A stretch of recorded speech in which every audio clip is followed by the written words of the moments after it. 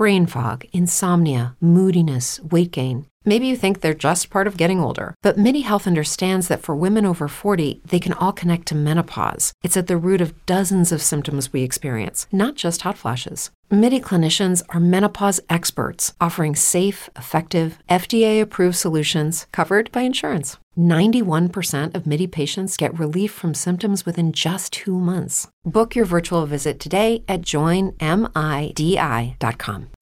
As humans, we're naturally driven by the search for better. But when it comes to hiring, the best way to search for a candidate isn't to search at all. Don't search, match with Indeed. When I was looking to hire someone, it was so slow and overwhelming. I wish I had used Indeed. If you need to hire, you need Indeed. Indeed is your matching and hiring platform with over 350 million global monthly visitors, according to Indeed data, and a matching engine that helps you find quality candidates fast. Ditch the busy work. Use Indeed for scheduling, screening, and messaging so you can connect with candidates faster. And Indeed doesn't just help you hire faster. 93% of employers agree Indeed delivers the highest quality matches compared to other job sites, according to a recent Indeed survey. And listeners of this show will get a $75 sponsored job credit to get your jobs more visibility at Indeed.com/podcast. That's Indeed.com/podcast. Terms and conditions apply. Call all hands. Beat to quarters.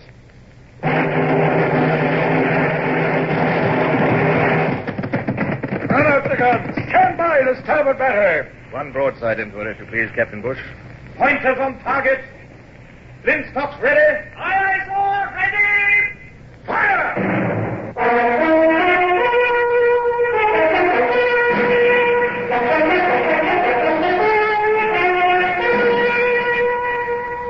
Presenting Michael Redgrave as C.S. Forrester's Indomitable Man of the Sea, Horatio Hornblower.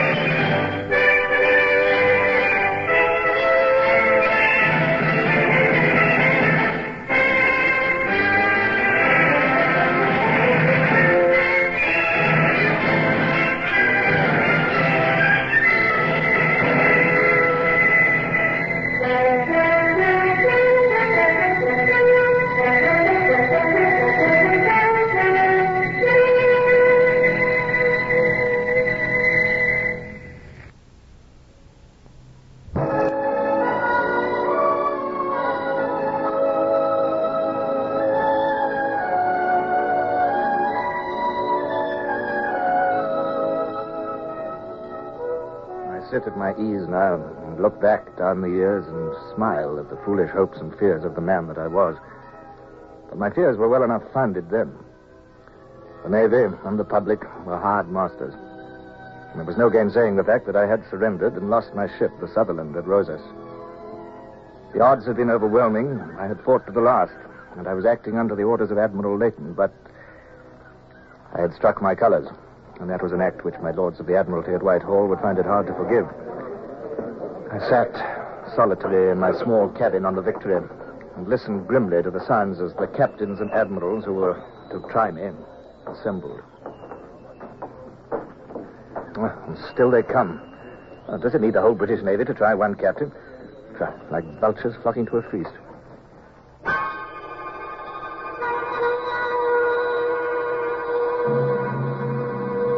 Captain Callender? My lord. Is the court ready? Aye, my lord. There is only Captain Hornblower's sword to place on the table. There. Here it comes now. Thank you. A fine sword, Captain Callender. Yes, my lord. It's the sword of 100 guineas value. It was presented to Captain Hornblower by the Patriotic Fund for his victory over the Spanish ship Natividad. A wonderful achievement, that, my lord. Yes.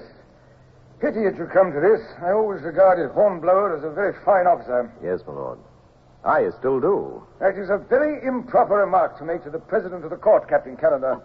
I have no feelings about Captain Hornblower. It is my duty to pronounce judgment according to the evidence. Of course, my lord. Shall I place the sword here? Yes, on that table.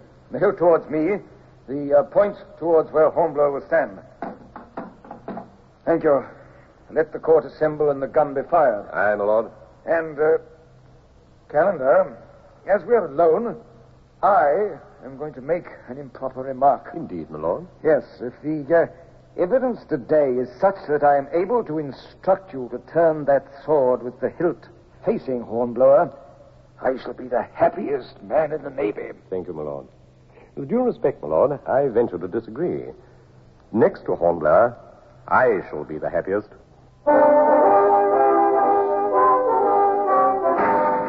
It's curious that despite the fact that the next hour or two were among the most important of my life, I can recall very little detail. A few impressions remain vivid. The glitter of gold lace on the coats of the semicircle of officers in the great cabin of the Victory, the endless formalities of the preliminaries, the face of the Admiralty officer who had been sent to conduct my defense, my sword lying forlornly on the table with its point winking at me with a cold glint. As witness followed witness, I found myself wishing that I'd suffered death in the battle rather than face this weary sifting of pointless information. One moment, please, Captain Bush. Now, on this matter of judgment, where was your place during the battle? On the quarterdeck, beside the captain, sir, to receive his orders. So that everything that was visible to him was apparent to you also? Yes, sir. I see. Now, you have told us in your evidence that you were wounded, and that despite your desire to remain on deck, the captain had you carried below for your own safety. That's right, sir. He only thinks of others, sir. Quite. Now, will you describe to us briefly the general position at the time you were taken below? Well, sir, we'd already crippled 2 French ships, and we were then engaging the other 2 and giving them hell to. Had you suffered much damage and casualties? We were a wreck, sir. Mizzen topmast shot away, fore and mainmast down about our ears. The French 3-decker was right alongside and pumping broadsides into us. We had so many wounded below that it sounded like bedlam. Half our gun crews were dead at their guns, and the deck was too slippery with blood to walk on, sir. I found out afterwards that we had 117 killed and 145 wounded. Silence, please. Now, Captain Bush, I want you to think carefully before answering this question. Remember, it is possible that this very day you might be called upon in your capacity as a British naval captain to fight just such another battle in command. If you were called upon to fight such a battle, and if you found your ship and crew in the condition you have described, would you surrender to the enemy? Yes, sir. Knowing that you would be called upon to answer for your action? I'd still do it, sir. Would you consider that while your ship was yet afloat, it might still be recaptured and made serviceable to its country? Yes, sir. If you had no crews to fire the guns and few to repel boarders, would you think it reprehensible to throw away the lives of the remainder when no victory could come of the gesture? I'd call it criminal, And sir. one more question, Captain. If you had disabled 4 enemy ships and inflicted upon them dreadful casualties, would you consider that proof of your skill and determination? I think it might point that way, sir. Thank you, Captain Bush. However faulty your judgment may be, I venture to suggest that it is a judgment with which most practical sailors would concur.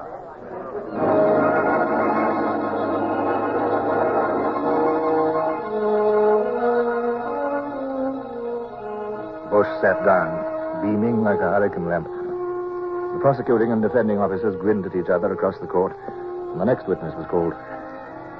I was weary of the whole thing, and was heartily relieved when the last witness had been heard, the last speeches made, and the court was adjourned. Back in my cabin, I found an elegant civilian dressed in buff and blue with a neat silk cravat. His face seemed vaguely familiar. Callender introduced him.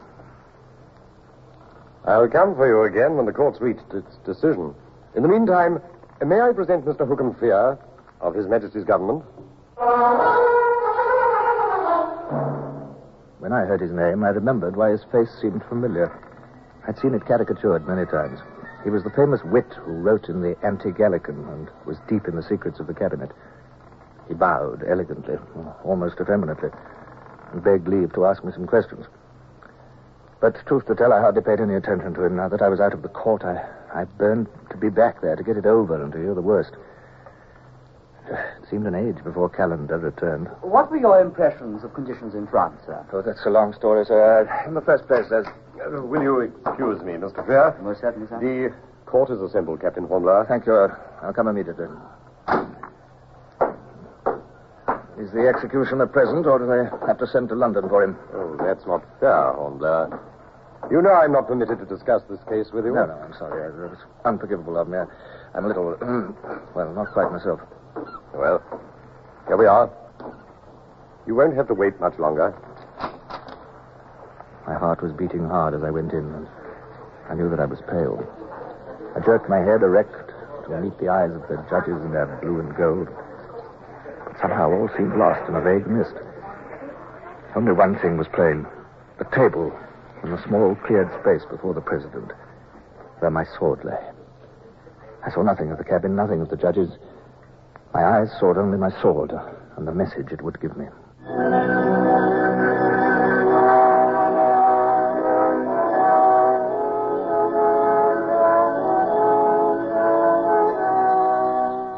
The hilt was towards me. The hilt. I was not guilty. Silence, please. Captain Hornblower, my lord. This court is of the unanimous opinion that your gallant and unprecedented defense of His Majesty's ship Sutherland against a force so superior is deserving of every praise the country and this court can give. Your conduct, together with that of the officers and men under your command, reflects not only the highest honor on you, but on the country at large. You are therefore most honorably acquitted.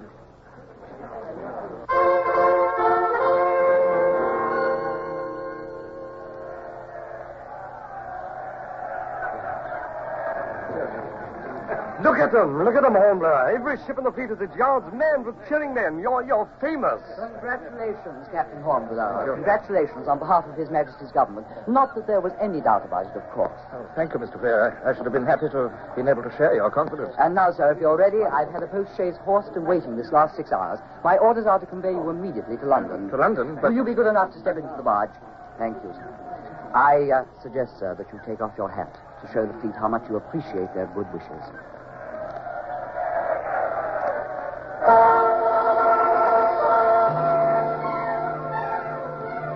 Hat under your arm, please. This way. Captain Horatio Hornblower, Mr. Håkon Freer. Ah, Hornblower, welcome home. Come and be presented. Your Royal Highness, this is Captain Hornblower. Evening, Captain.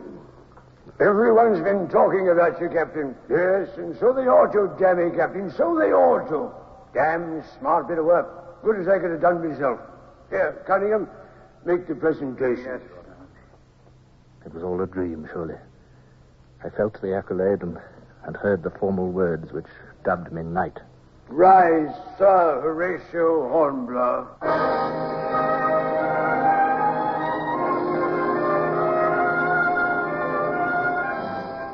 There was a ribbon to be hung over my shoulder, a star to be pinned on my breast, a red cloak to be draped about me, a vow to be repeated, signatures to be written. I was a knight of the most honorable order of the Bath, as somebody loudly proclaimed, with a ribbon and a star to wear for the rest of my life. The congratulations flowed about me like a sea. My best wishes to you, Colonel. Colonel, sir. His Royal Highness has been pleased to appoint you one of his colonels of Marines. I was still dazed. A colonel of Marines received pay to the amount of £1,200 a year and did no duty for it. It was an appointment given to successful captains to be held until they reached flag rank. I remembered that my prize money already amounted to £6,000. I'd attained financial security at last, for the first time in my life. I had a title, a ribbon, and a star. Everything I'd ever dreamed of having, in fact. But what I wanted most was to go to Barbara and my son. The poor man's dazed. Sir, I am overwhelmed, sir. Hardly know how to thank your Royal Highness. Well, thank me by joining us at hazard. Your arrival interrupted a damned interesting game. Ring that bell, Sir John. Let's have some wine. Now, sit here beside Lady Jane, Captain. Well, sir, it's very... Doesn't the captain want to play? Oh, yes, I know all about you, Welcome. You want to slip away to John Walter. Well, tell him to write one of his damn leaders and get my civil list raised. I work hard enough for it, God knows. Well, I don't see why you want to take the captain away. Oh, very well then, damn you, go if you want to.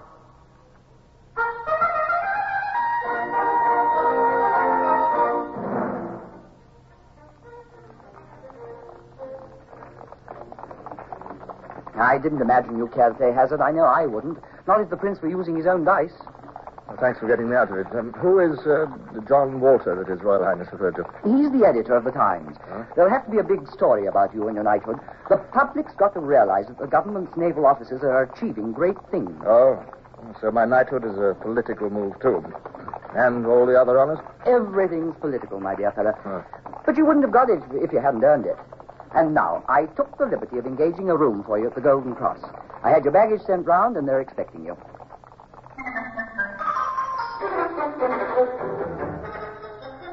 They were. Host and chambermaid and boots all fluttered and bowed and almost prostrated themselves. It was yes, Sir Horatio, and no, Sir Horatio, until I could have knocked their heads off. They made a procession of lighting me up to bed and then fussed round me interminably when all I wanted was a little peace. But I was left alone at last, to plunge into bed and spend a sleepless night going over again all the details of that amazing day and wondering what the morrow held in store.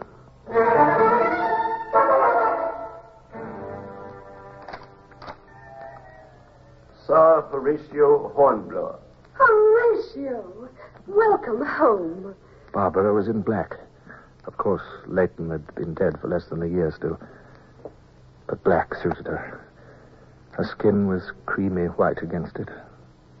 It was with a pang that I remembered the golden tan of her cheeks in the old days on the Lydia. The nurse is bringing Richard. Meanwhile, heartiest congratulations on your success. Thank you. Thank you. I was extremely lucky, really. Oh, the lucky man is usually the man who knows how much to leave to chance. Thank you, nurse. You may leave little Richard with us.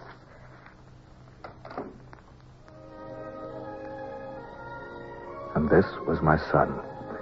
This little bundle with the brown eyes looking up at me. This tiny, light thing that I held in my arms.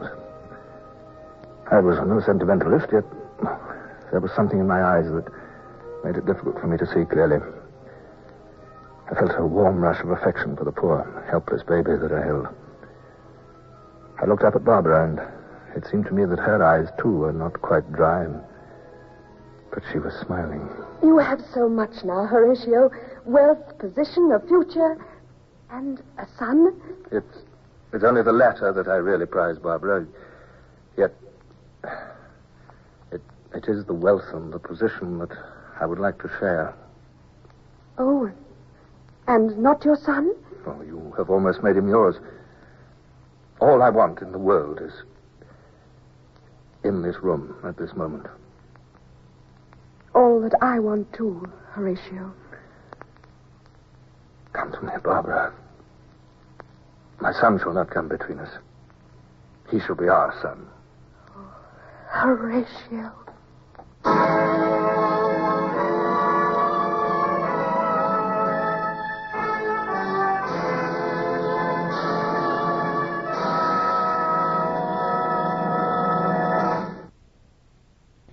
Horatio Hornblower, starring Michael Redgrave, is based on the novels by C.S. Forrester. Music composed and conducted by Sidney Torch. Produced by Harry Allen Towers.